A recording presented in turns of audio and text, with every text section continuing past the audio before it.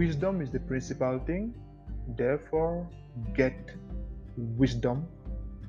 Welcome to today's episode of Reverbs Wisdom Nuggets for Everyday Life. I am Lionel and I'm very glad you're with us on this special episode, the 31st of August, so the very last episode of the third season of Reverbs Wisdom Nuggets for your and my everyday life. We'll be looking at just one verse 8 and 9. I'll be reading from the Classic Amplified Version. So verse 8 and 9 of the 35th chapter of the book of Proverbs. Classic Amplified Version. Are you ready? I read. Verse 8. Open your mouth for the dumb, those unable to speak for themselves, for the rights of all who are left desolate and defenseless. Verse 9. Open your mouth, judge righteously and administer justice for the poor and the needy. You know, this episode is a wake-up call. It's the very last episode and it is a wake-up call. You know, God has called you and I to be the defender of the defenseless. You know, when you watch, for those who watch movies, these guys that they call superheroes, they're always all about, we're out to defend those who can't defend themselves and all. That usually seems cheesy and all, but that actually is what God is calling you and I to do. You know, by preaching the gospel, we are actually raising our voices for those who can't raise themselves because they're ignorant, so they don't know what they're missing. So by preaching the gospel to them, you're actually opening your mouth for those who can't speak for themselves. But that is one way. Another thing also is when you see somebody who is in need, don't just walk past by. Think, what can you do? What can I do? What is it that you can do to be a blessing to that person in one way or the other? Can you, if you have cash, can you give money to the person?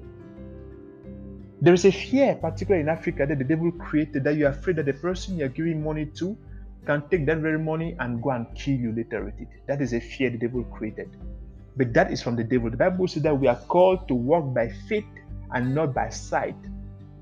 And fear tolerated is faith contaminated. Wow, I heard that somewhere and I love it. He said, fear tolerated is faith contaminated. So don't tolerate fear. Don't even tolerate a bit of it. Cast it out of your life, because God is calling you and I to be those who open our minds, to be the judge, to be the defenders of those who can't defend themselves. That's what verse 8 is saying.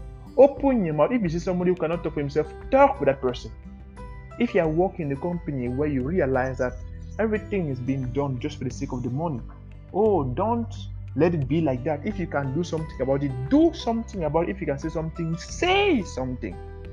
Say something. Say something.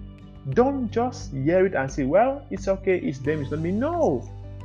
The Bible says, do unto others what you would like others to do unto you. Would you like somebody else to fight for you? Yes, then do something for them. Jesus Christ fought for you, Jesus Christ died for you on the cross. That is why he came and died. It's not died for himself. It is for you and I he died. So he wants you and I to do the same thing. Open your mouth for those who can't open their mouth themselves. Maybe they don't even know that they have to open their mouth. Maybe they have the capability, but they don't have the knowledge about it. So you have to do the verse 9 says, open your mouth, judge righteously, and administer justice for the poor and the needy. When you see the poor and the needy, if you have any way to do justice about them, do it. Sometimes it could be to your own hurt, but do what you can, because the Bible says you have to do it. That is what God is calling you and I to do.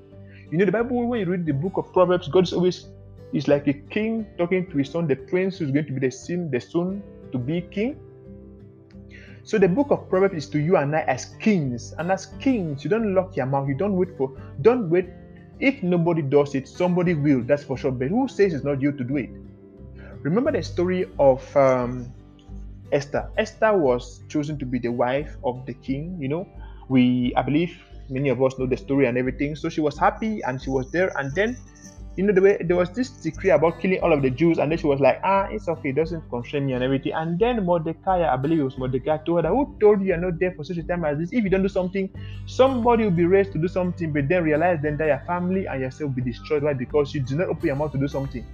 So the fact that when you see somebody in need, you don't do something, you don't know the repercussions of that thing. If you can do something about it. Like I remember this guy in the book of, I believe it's in the book of Matthew, that he saw Jesus Christ and he was with his son. He told Jesus Christ that, oh, my son is sick. If you can do anything, please do something about it. Jesus said, oh, if I can do anything, all things are possible to them that believe. All things are possible to you and I if we believe. If you don't have that capability to open your mouth because you can be an introvert, or maybe you don't just know what to say when you see somebody in need, submit yourself to the Holy Ghost. He will lead you on what to do. You may not even have to open your mouth. It may just be an action that you will do. Like Jesus Christ, when he wanted to stone the lady, he didn't say anything. He just, when the people came, they wanted to stone her. They told Jesus Christ that they caught her in the act of adultery. He just bent down and wrote something on the floor, and then he stood up and said something.